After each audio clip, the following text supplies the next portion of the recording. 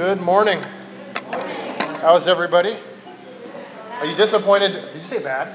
Fantastic. Oh, fantastic. I was like, well, that's very honest. Thank you for that. I'm sure some of you are disappointed to see me 2 weeks in a row. This never happens. So, sorry. Starting off with apologies. So I'll tell you how it's going to go today. Pastor Trace is on staff here. So he is our full-time guy, we like to call him here. But he's been on vacation, so normally what happens is we do a rotation. So Pastor Mark, who just left on deployment, is of course full-time. It is turned on. How's that? Check 1, 2. I don't know if you heard me, Chris. I was in the middle of a story. Check 1, 2. No? Nothing? Niner? I can use this floor one. I'll just use number 2 down here. How's that? Okay.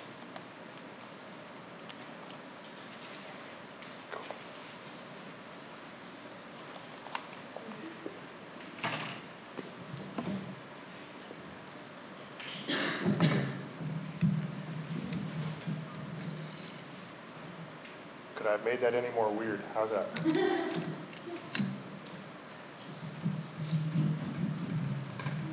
Yes? Yes. Okay. Anyway, as I was saying before Chris Martinez interrupted me. I'm kidding, it's not her. Normally Trace does 2 in a row, then we rotate. In case you've ever picked up on that pattern, what happens here is because it does take a lot of prep time to prepare a message, a lot of reading, a lot of study. So as Trace said, he was on vacation, so you all have the lucky job of hearing me 2 weeks in a row. So with that being said, let's open our Bibles. We're going to be in John 16. We're not going to start there, but you can kind of prep for this. And while you're getting there, let me just say a short prayer. We'll get kicked off here. And I think this is going to be a good day. I think Lord has something good for us in His Word. Heavenly Father, we humble our hearts before you, Lord God. We thank you, as always, Father, as we're about to partake in your Word. Holy Spirit, would you illuminate our eyes? As we're going to read, that you are going to lead us and guide us into all truth. Lord, would you reveal your Word to us, Father? Be exalted again in this house through this message. And let ears be opened, let eyes see, Father. Let the hearts be softened. And Lord, would you just do a work in all of us this morning? In Jesus' name, amen. One last thing is last week I also promised you those gnats, those little flies would be gone. I lied to you. I've already swallowed 2, so if it helps, I'm doing my part to get rid of these things. So I apologize about that. Okay, by way of recap. So I don't want to re-preach last week's message, but we have to set the stage. Some of us weren't here, and I want to get us back in the world of Jesus, right? Like what's happening here. So 2 weeks ago, Pastor Trace preached Jesus. This is kind of his farewell discourse, right? Like he's getting ready, like we're leading to the cross now. And he tells his disciples, he reiterates just several times the importance of love, right? So he tells his disciples, like, people will know you belong to me because of the love you have for people, right? Like, love is it. Like, this is the thing we're doing. This is what is going to be the hallmark of a believer in Jesus Christ is one thing. And what is that? Love, right? Is it signs? Is it arguing on Facebook? No. What is the hallmark of a Christian? Love. That's right. Okay, I think you got that. And then what happens is last week, what we went over, is Jesus immediately turns the script and says, for all this love you're going to give, here's what you're going to get in return. What does the world give back for all the love? Hate. Right? And I mean, it shouldn't surprise us, but Jesus warned everybody. He says, look, do not be surprised if the world hates you, is what the text says. It says, because it hated me first. It hates me, and therefore, because you belong to me, it's going to hate you, right? Look at all the love. And then we saw that we were sent into this world that hates us, right? So we are commanded to love the very thing that hates us and wants to destroy us. We also saw that hate can never conquer hate.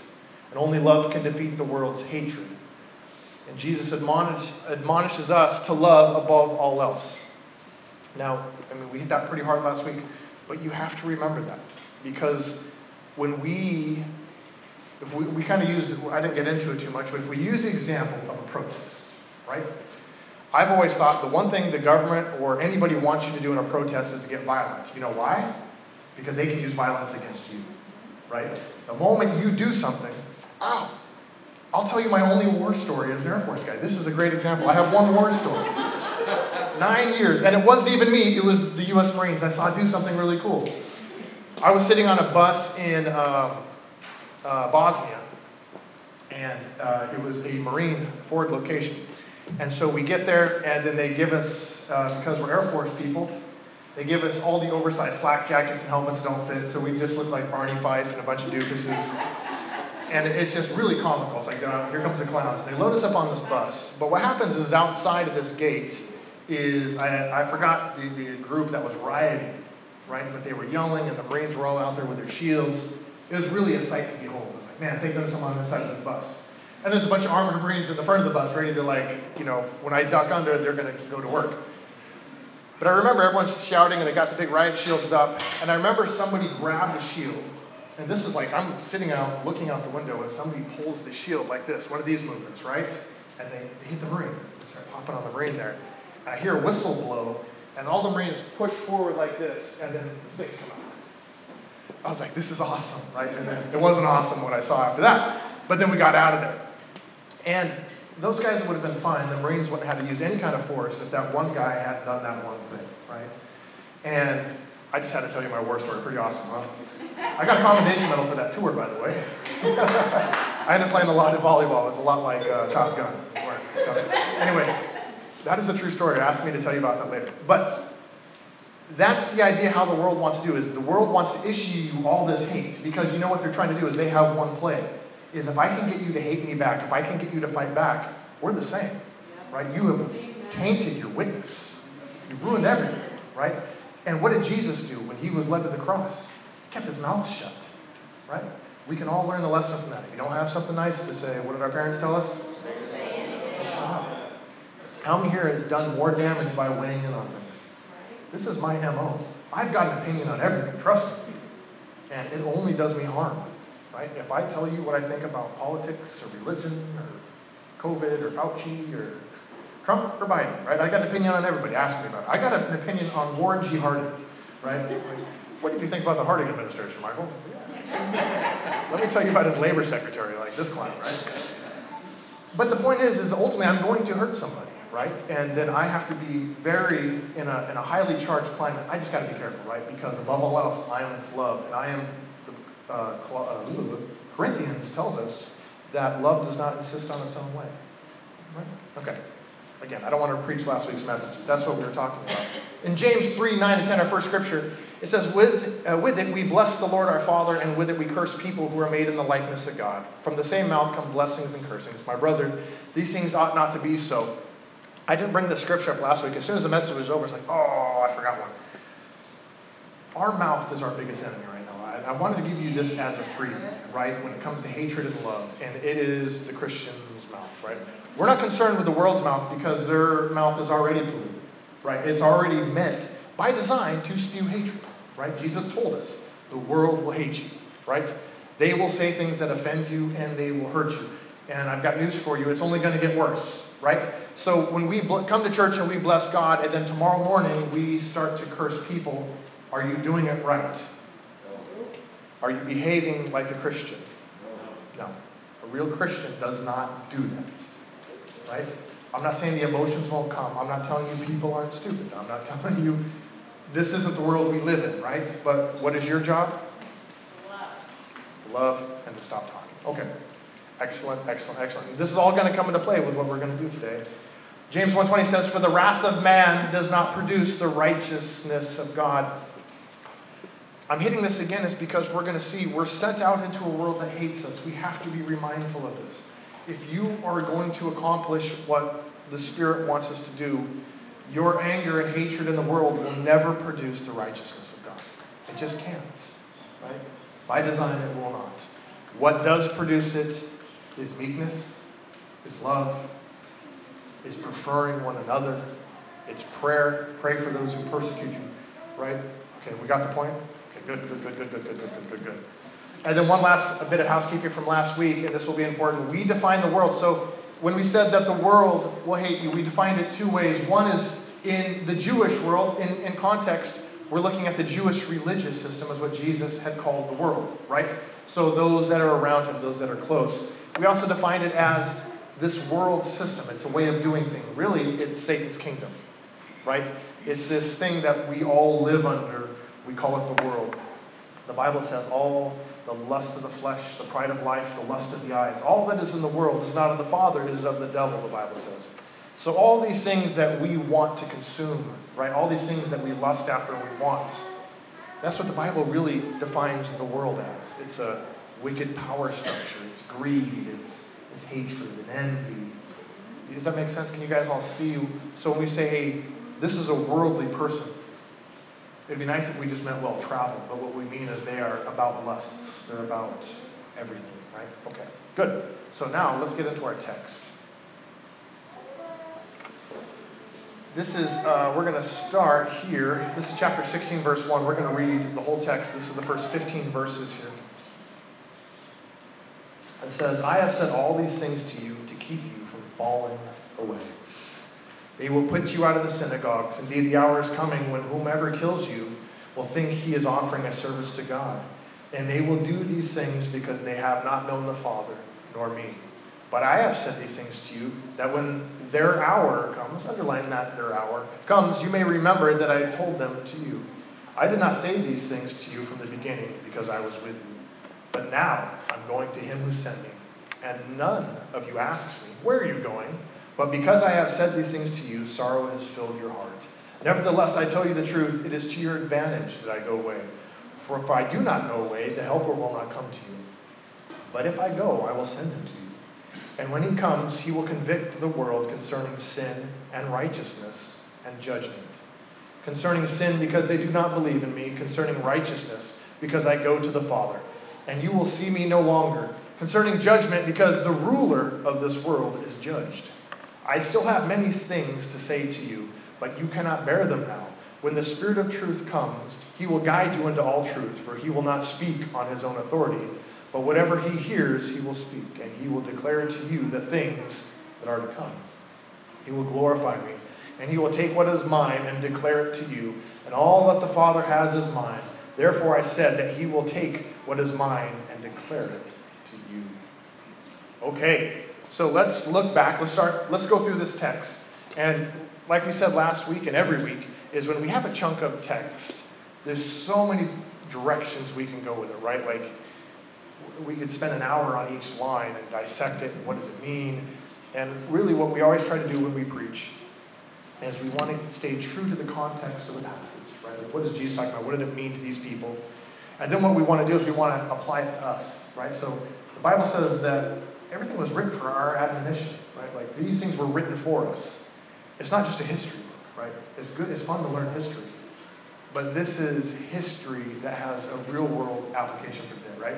So let's look at this. Let's go back to 16:1. It says, I have said all these things to keep you from falling away. That's what the ESV says. Now, this word falling away can trip us up, because that means, like, does that mean to leave the faith? Like, has anyone ever heard once saved, always saved?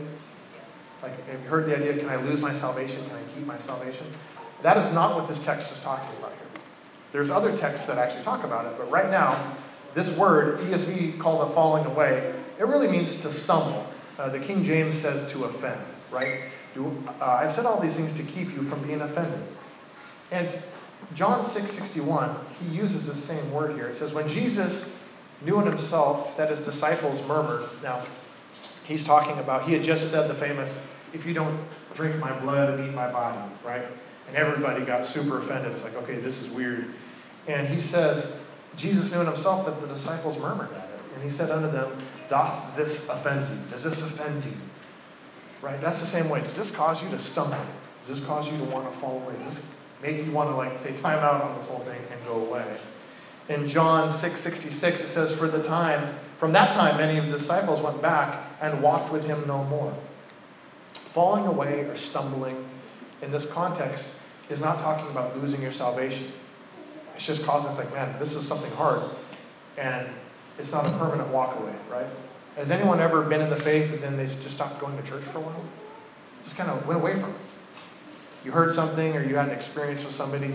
That's offense. That's what falling away, what stumbling is. It's not necessarily a permanent state. Now, it can lead to a permanent state. right? And again, that's not what we're talking about today. But Jesus says, look, I've told you the world will hate you because it is possible for you to be so offended it causes you to stumble, right? Has anyone ever you became a Christian and you're surprised at the amount of hate you get for becoming Christian? Did anyone experience that? I think I told you last week when I got saved, my dad accused me of being in a cult. Nobody really wanted to talk to me anymore, right? And I wasn't a super preachy guy. I'm a weirdo by nature. I was like, hey, go to church now. Jesus saved me. This is what's going on in my life. Yeah, you're in a cult. Stop talking. That's pretty much how that conversation went, right? And it hurt my feelings. And I told you last week about my parents. And my mom still apologizes for that. She goes, I remember when your dad did that. And she goes, it hurt my heart. And my mom was very submissive in that area. It's my father.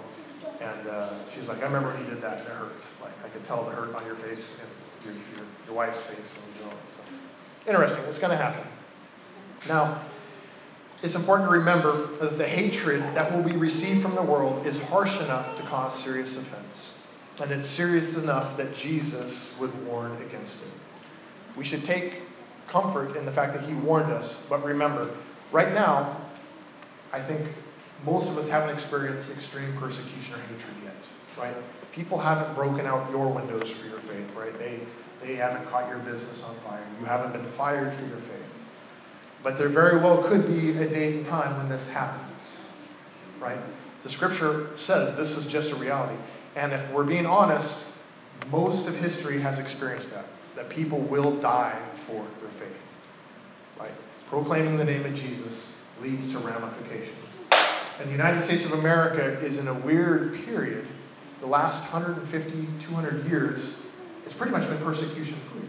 Like, the United States has sent out a lot of missionaries. We've pushed the gospel out to a lot of foreign places. And God's hand has definitely blessed us. But do these things last forever according to history? No. And these things always seem to happen very quickly, right? When it's like, oh man, persecution is coming. So in the rest of the world, we could talk at length about people that are dying daily for the name of Jesus. So to be forewarned, right, is to know these things. When these things come and people start hating you for what you believe or going to church, the first thing that the flesh wants to do is to get offended. Is to maybe I shouldn't go to church. Maybe I shouldn't be so vocal about it. I want you to think back to this message. Jesus warned me that the hatred of the world could cause me to stumble. Okay. If we jump down to verse 4, he says, but I have said these things to you that when their hour comes. I had you highlight that or underline it because this is going to be a linchpin to understanding something very, very big in the Bible. He says, when their hour comes, you may remember that I told them to you. Okay. You've heard me preach before that Jesus is always talking about his hour. Do you remember when he did the water and the wine? Does anyone remember reading about that miracle? Yes, most of us. And remember, Jesus' mom says, Jesus, we're out of wine. And what was Jesus' response?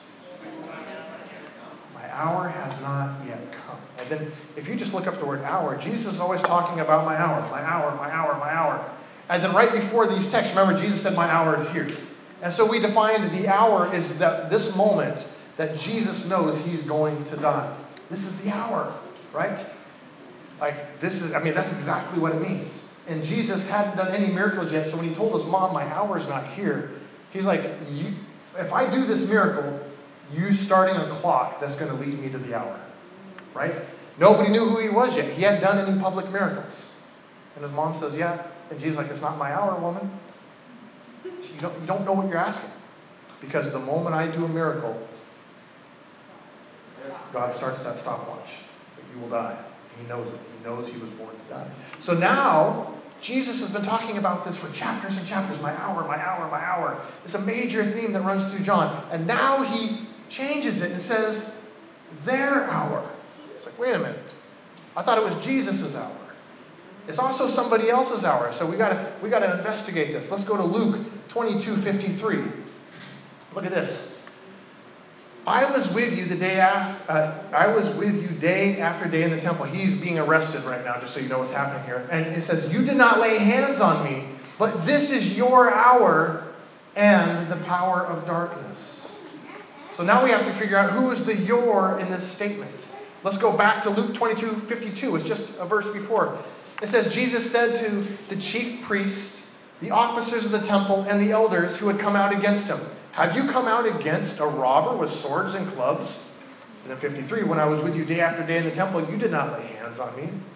But this is your hour and the power of darkness. So now he's saying that this hour belongs to the religious leaders and to the spiritual forces.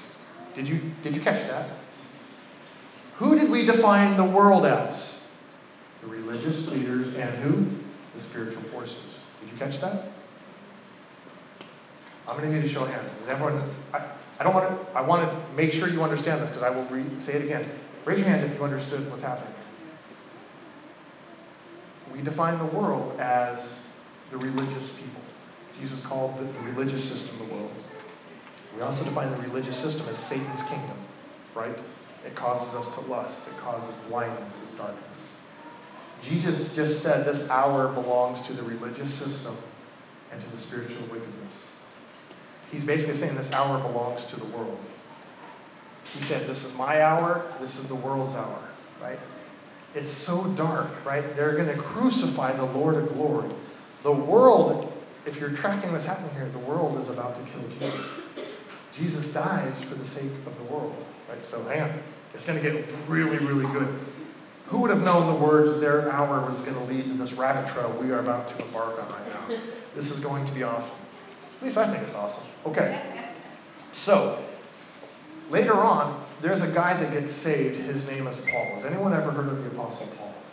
Probably the most famous guy in the Bible besides Jesus, right? Let's go to Acts 26:15. He's telling a story. Let's do this. He's telling the story when he met Jesus and how he got saved. He said, and I said, who are you, Lord? And the Lord said, I am Jesus whom you are persecuting. But rise and stand upon your feet, for I have appeared to you for this purpose, to appoint you as a servant and a witness to the things in which you have seen me, and to those which I appear to you, in which I will appear to you. Delivering you from who? Who are Paul's people? He was a Pharisee, right? Is Paul a religious figure? He said, I will deliver you from your people and from the Gentiles to whom I am sending you. Remember the Gentiles, so that's the rest of the world, right? This is a system that is under darkness. So he's being sent to who? The world. You see how they're always married together, the religious system and the spiritual world system, right? They're always married together. And it says, your job is to open their eyes so that they may turn from darkness to light and from the power of Satan to God. Who are they under right now? Satan, right? Who is the God of this world? Who is the God of the darkness? According to John 1, we have seen a great light. A light has come into the world, and this light is the life of men. He gives life. Jesus is the way, the truth, and the what? The life. He's this light, right? And his job then is he's moving people from one kingdom to another kingdom. The kingdom of darkness to the kingdom of light, so that they may receive forgiveness of sins and place among those who are sanctified by faith in me. Amen. Now, we have to understand something here, is the grand narrative of the Bible is God's kingdom. The major theme, if you asked me if I was on Jeopardy, God rest his soul, Alex Trebek, who will forever be my Jeopardy host, says, and the question is, what's the major theme of the Bible? I wouldn't ring in and say God or Jesus or salvation. I would say the kingdom of God, because that is the correct answer.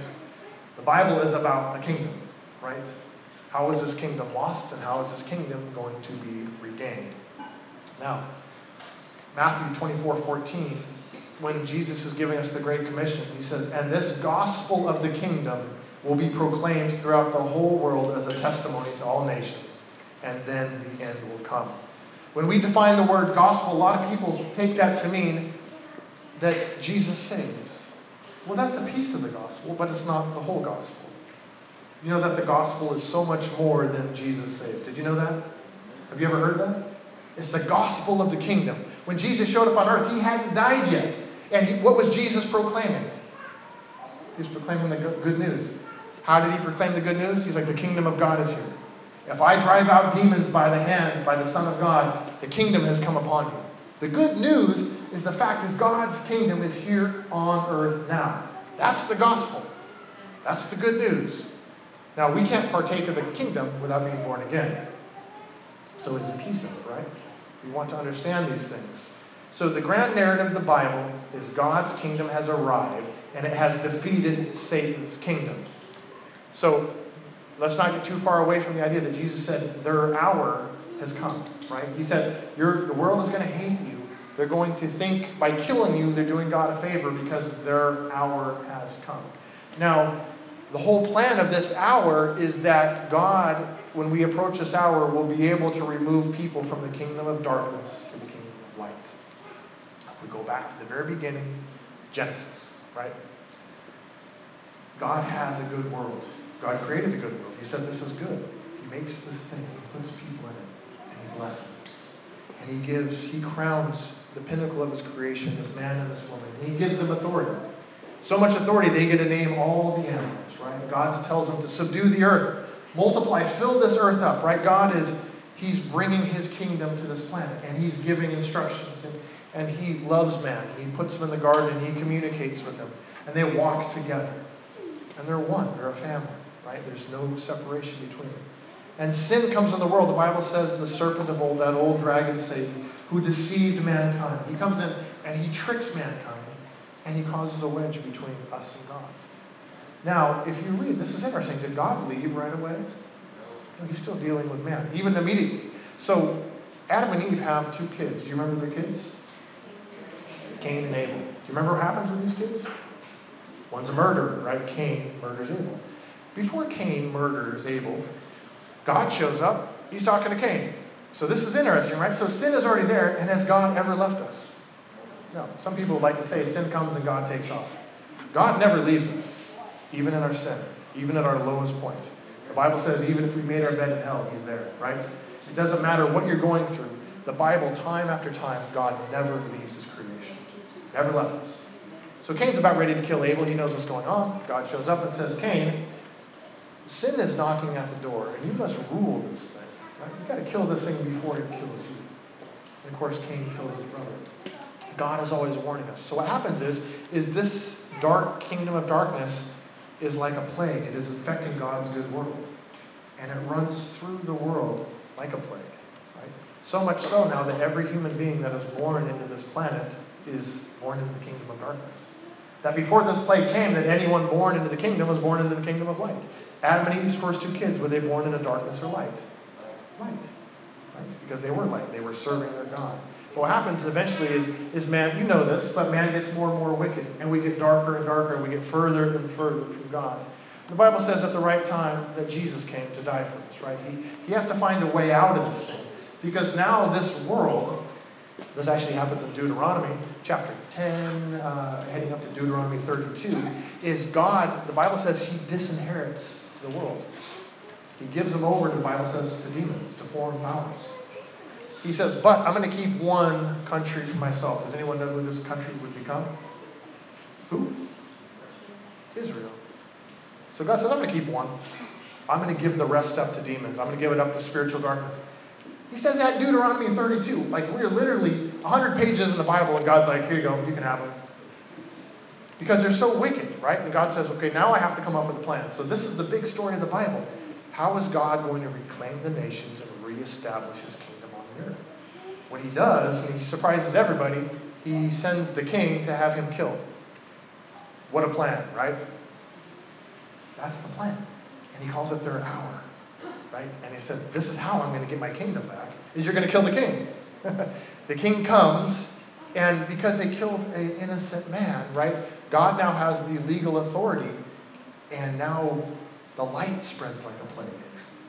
But through the preaching and through the Spirit of God, we come in, we are born again, we are new creations, and just like sin spread through the world and corrupted everything, so now the Holy Spirit spreads through everything, cleaning everything, bringing many sons and daughters to life. You see what happened? This is reverse. How the Bible starts and how it ends, it's just a complete reversal of each other. We start with the kingdom, we end in the kingdom. and it gets really ugly right in the middle. And where we're at is we're right towards the end of it. After Jesus' death, life and light is now being spread back out through the world. Our hour. Amen? Okay, let's understand a couple things. Let's keep moving. So Jesus told us to proclaim the gospel of the kingdom. We read that in Matthew 24. In 1 John 3:8, it says, whoever makes a practice of sinning is of the devil, and the devil has been sinning from the beginning. The reason the Son of God appeared was to destroy the works of the devil. When people say, why did Jesus come to the earth? And you say, to save us. You're incomplete. You're not wrong. You're incomplete. According to this, why did Jesus come? There you go. It's everything we know about Christianity is so much bigger and grander than we talk about. What is the gospel of the kingdom? The good news is that God has destroyed the works of the devil. The work, and it maybe is weird saying the devil, right? Because most people are like, oh, you mean the guy with horns and the pitchfork? You could say the wickedness that is in the earth. You don't have to be a believer to understand that there is real evil at work in this world. The Son of God was manifested that he might destroy the evil that is in this world. Right? It's like, well, why is it still here? We can talk about that. Right? Let's keep reading. Let's read another verse. Hebrews 2:14. Since therefore the children share in flesh and blood, he himself likewise partook of the same things, that through his death he might destroy the one that has the power of death, that is, the devil. So Jesus came to earth to destroy death. By dying, he's destroying death. Right? Because he had to take it from someone who had power, who had the power of death. The Bible says Satan had it. The spiritual wickedness. This is the power that he exerts over all of us. Does anyone here really look forward to dying? Does the world have a great fear of dying? We spend all of our money to stay alive, right? This is something he holds on to that Jesus has robbed him of. Friends, we don't die. We won't die. Our flesh will, but we won't. Does that make sense? Okay. So Jesus, he showed up to destroy the works of the devil. Jesus showed up to destroy death. And just in case you think I'm a heretic, 1 Timothy 1:15. This is a trustworthy and deserving of full acceptance that Christ Jesus came into the world to save sinners, of whom I am the foremost. Of course, he was manifest that he might just save us, right? Because if we leave that out, then the story is also incomplete, right? There is no kingdom without the salvation of the inhabitants of the kingdom. That we were all too far away from God, right? We can't save ourselves. We can't pay enough money. We can't do enough good deeds. The Bible says it's impossible. There's one thing we must do to be saved, and that is to believe on the name of Jesus Christ. Believe, confess. We believe in a king who died for his kingdom.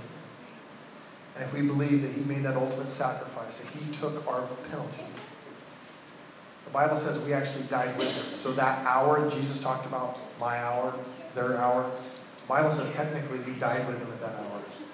The penalty for sin was taken by him at that hour. When darkness thought it was their hour, that they won. We killed the Son of God at the very beginning. When God shows up after Adam and Eve sinned, he looks at the serpent and he pronounces a judgment. He says, you will crawl on the belly all the days of your life and you will eat dirt. And then he says, the seed of the woman will crush your seed. So from day one, this Satan character, this serpent, has been looking for the person that will come from the woman that will crush his head. Is it make you any wonder that Cain killed Abel? Have you ever thought about that? He's like, oh, this is happening right away. So the man and the woman, they have children. And he says, well, the seed of the woman is going to crush my head. So he tricks Cain into killing Abel. Right? What happens? How many times in the Bible did they slaughter all the male children?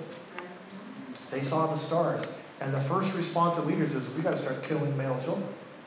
You know why? It's because eventually the woman will have a son that will crush the serpent's head. And he's not playing around.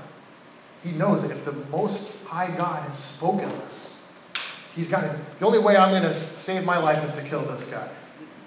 The Bible says, had they known what they were doing, they never would have crucified him. Right? Because eventually they think it's their hour. Jesus is hanging on the cross. And they're like, we got him. He didn't kill me. We're going to kill this guy. Right? Like I just killed whatever just landed on my face. We're going to kill him. And Jesus dies. And what happens when he raises from the grave? All the spiritual authorities, the Bible says, he led them captive. They're like, what just happened? Right? How's this dude coming back to life? And then when he comes back to life, people that believe in him all get born again. We get new life. This is a nightmare scenario for the kingdom of darkness. And that's why Jesus, he had to die at the right time. He was hiding from people, right? He would grow crowds and he would shrink them down. God has done this so masterfully. This is awesome. Okay. I love talking about the big macro plan is amazing. It's so awesome. Sometimes we get lost in the weeds and we want to fight about little things. But if you think about what God is doing in this world, and it answers the question, it's like, why does evil still happen? Why do all these things?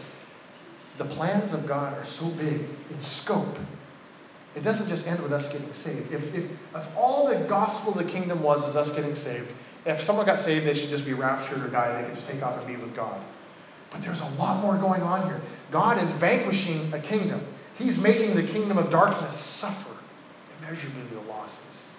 He's watching sand run out of his hand. The Bible says, we're going to read it, but he says, the God of this world is judged, right?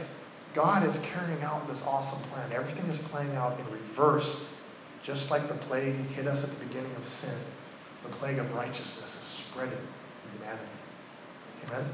It doesn't look like it. Trust me, it doesn't look like it, but it is. Awesome. Now, Satan is not mad that you're saved. He's angry that his kingdom is being destroyed. Do not be deceived in thinking that you are that important. The Bible says he blinds the mind of the unbelievers so they won't believe the gospel. But it's not because you're that great. He's watching his kingdom fall away. Right? You and I are not that important. But what is important to him is his hold on this world, right? That he wants the worship and adoration of men. The world's hatred to you is because you serve a new king and not their king. The Bible says our warfare is not with flesh and blood, but with principalities, powers, mights, and dominions. It is not that person that you hate on Facebook. It is the spirit behind that person. Right? That unregenerate soul is designed to hate those that are born of light. I know this sounds weird. If you're a new Christian, you're like, man, this guy's really gone off the deep end. What I'm telling you is your enemy is not your brother or your sister, that are also made in the image of God. Did you know that Muslims are made in the image of God? Did you know that Democrats are made in the image of God? Did you know that Republicans are made in the image of God?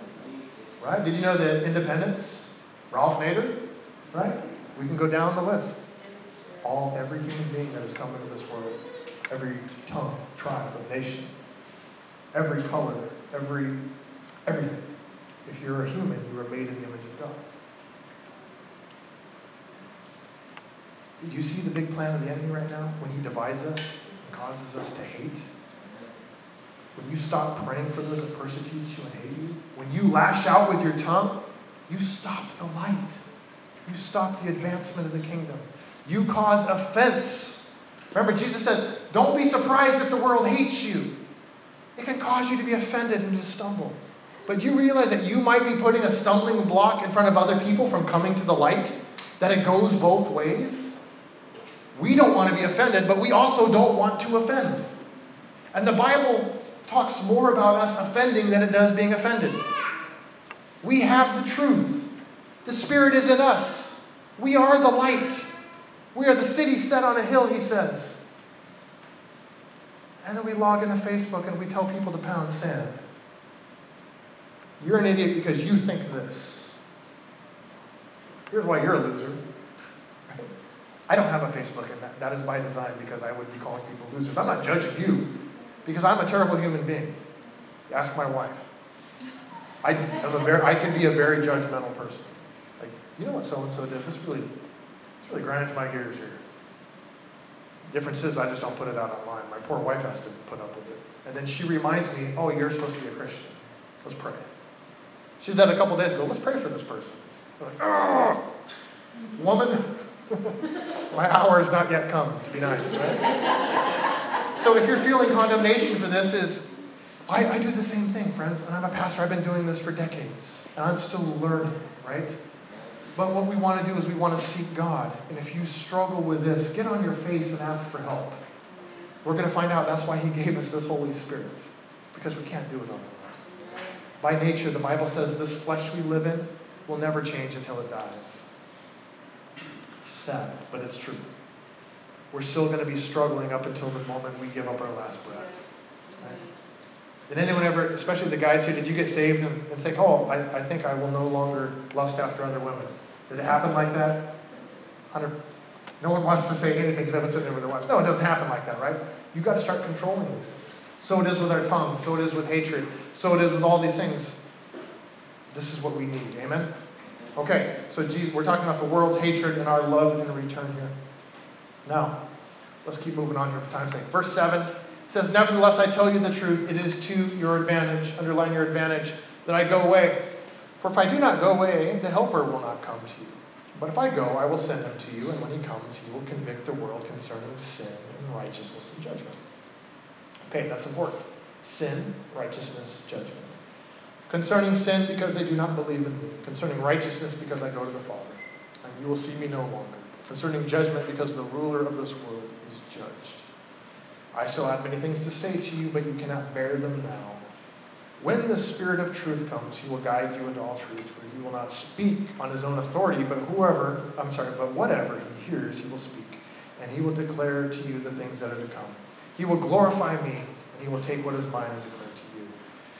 Now, first we have to understand is the Spirit's role in this world, right? So this world that hates us, this world that we are sent out into, our job is to love, but the Spirit has a very distinct role. In verse 8 it says, when the Spirit comes, he will convict the world concerning sin, righteousness, and judgment. See, friends, it is the Holy Spirit's job is to convict this world of their sin. Did you notice that it is not your job? Now, sometimes we have to have hard conversations about sin, but where does the conviction come from?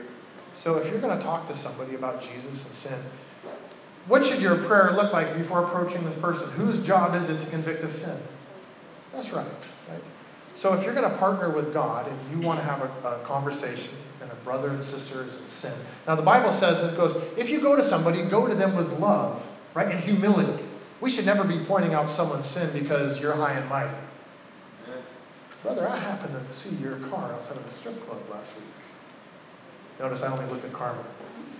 Karma's car was not out there, right? And you come to there, any kind of judgment or something like that, is that of God? Does God like that approach? Let's just be honest with you. Sometimes we need tough love and intervention. I'm not saying that. But the reality of it is the Holy Spirit is the one who does this work on the inside of us. And it's something really, when we convict someone, if we want to make someone feel bad about their sin, does that feeling bad lead to repentance, according to the Bible? No, you just made someone feel bad. Is anyone here good at making people feel bad? Yeah, I can do that too. It's not a good habit, but it's something people do, right?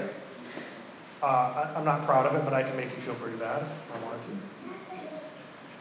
But godly repentance comes from the Holy Spirit. When the Holy Spirit does something on the inside of you, and it's different. Feeling bad and repenting are two different things. Right? Let him do his job is what I'm saying. If you're going to approach a brother and sister, remember, he's sent in this world to do exactly that. And the Holy Spirit is so wonderful. He's not trying to make you feel bad. God does not want you to feel terrible. He wants to lead you to repentance. He wants to restore you. And repentance sometimes makes us feel bad because we have to talk about some ugly things we've done. But the end result is what matters. Justification, restoration, forgiveness, mercy, all the things he does, all the things that we are incapable of. Amen? The Spirit's role is righteousness because Jesus has gone to the Father, it says. The Holy Spirit witnesses through us the right standing we have with God because of Jesus' ultimate sacrifice. The Holy Spirit witnesses the judgment of the fallen kingdom of Satan. Greater is he who is in me than what? Say that again. Greater is he who is in me than... Right. Have you ever heard that before? Hopefully that scripture is making a little more sense now. There is a spirit in this world. And the one who lives inside you is greater than that spirit. Because he's convicted that spirit. You're judged. You have no legal authority. All this language here, if we really wanted to geek out about it, is legal language. The Holy Spirit in us is greater than the one who would like to condemn and judge you. Amen? Sin, righteousness, and judgment. He convicts us of sin. We repent of sin. We are made righteous. We are not condemned or judged, but the world is judged. Amen? Oh, this is good stuff. I'm excited about it. Now, we also see in verse 13 that the Spirit has a role in the believer. It says, when the Spirit of truth comes, He will guide you into all truth. See, friends, the Holy Spirit's job is to enlighten us to the Word, right? The true meaning of it, into truth. Now, Jesus called Himself the truth. You see how the Spirit also calls Himself the truth? Did you see that? They are one. It's all the same. Jesus said, look, it's better that I go away. Let's wrap with this final big picture here. Jesus says, look, their hour is coming.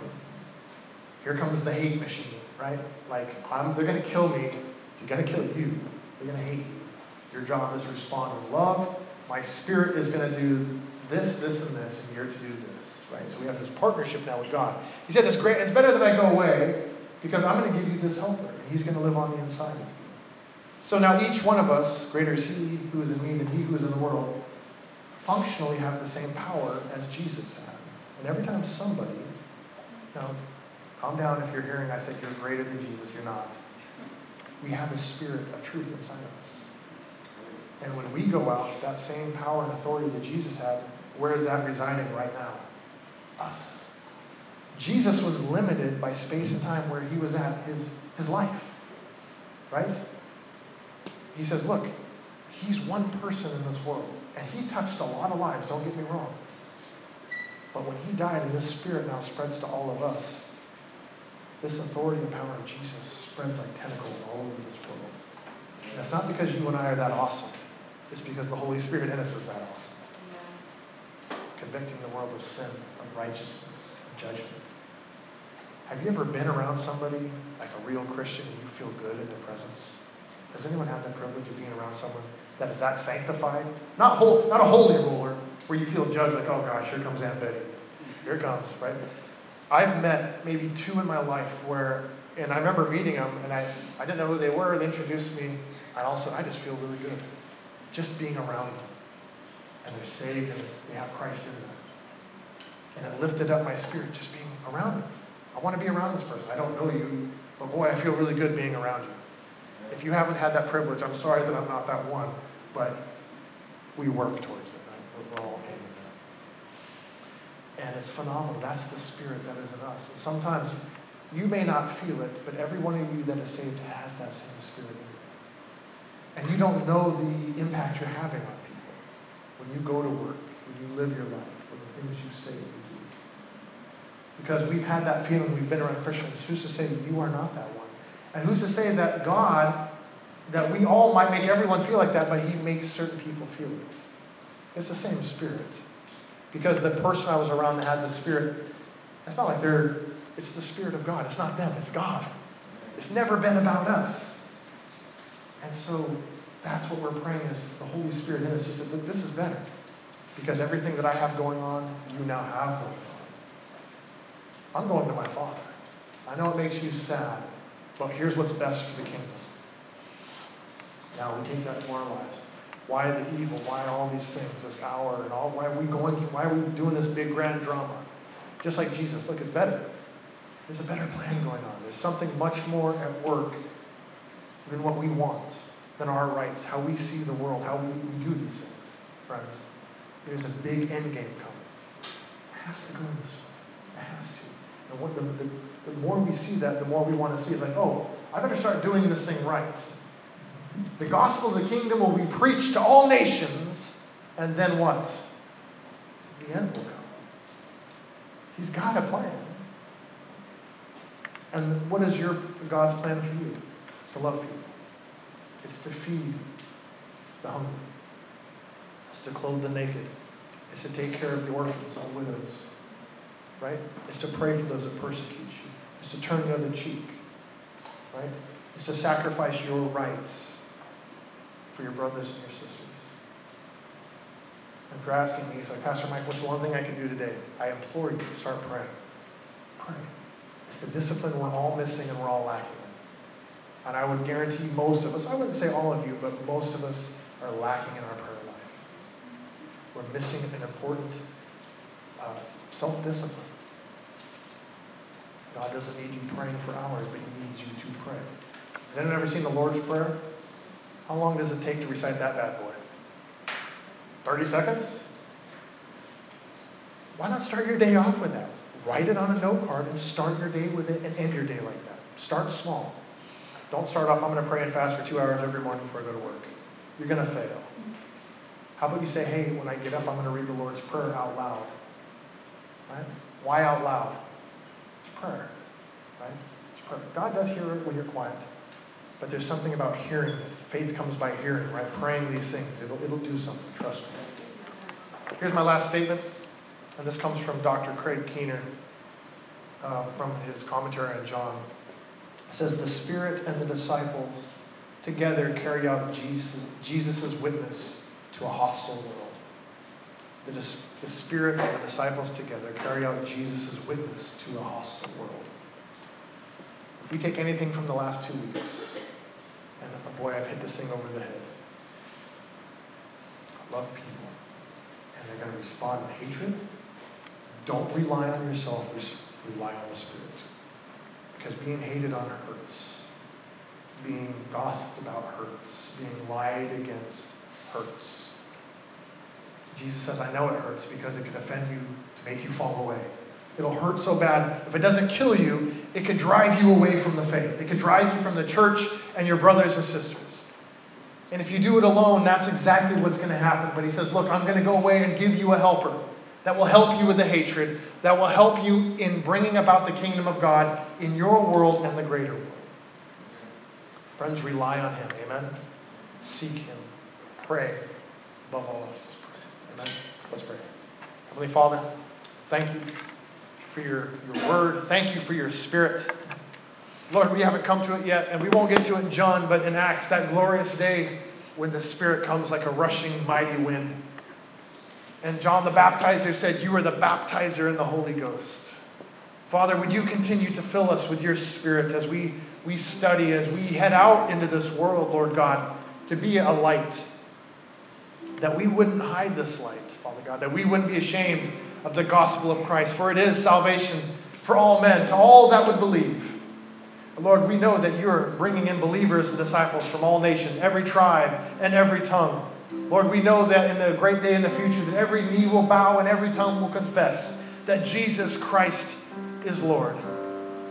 And Lord, from your humble beginnings in that manger, from your sacrificial death on the cross, Lord, you've spread your truth and your love and your mercy and your grace through everyone that has come to believe in you. Lord, help us here at Pillar Oceanside to be this light in this community. That you would fill this house with your Spirit, with your love, with your grace, and with your mercy. Would you help us to do it right? In a world that is constantly being divided by hatred towards their fellow man, towards their brothers and sisters. Lord, help us to be unifiers, to be lovers of good, lovers of each other. And Lord, we know we'll be tested in this. Lord, as soon as we try to do it, we know we'll be hated.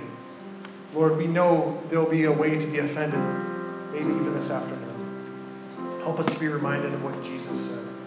They hated me first. And that we're in good company when we suffer like our Master. We know that we're in the way because we are experiencing what He experienced. Lord, we love you. We thank you. We bless you in this house. The church said, amen. Would you stand to your feet? Let's sing together. So we think it's good to respond to the Lord in worship for His word. Lift our voices together.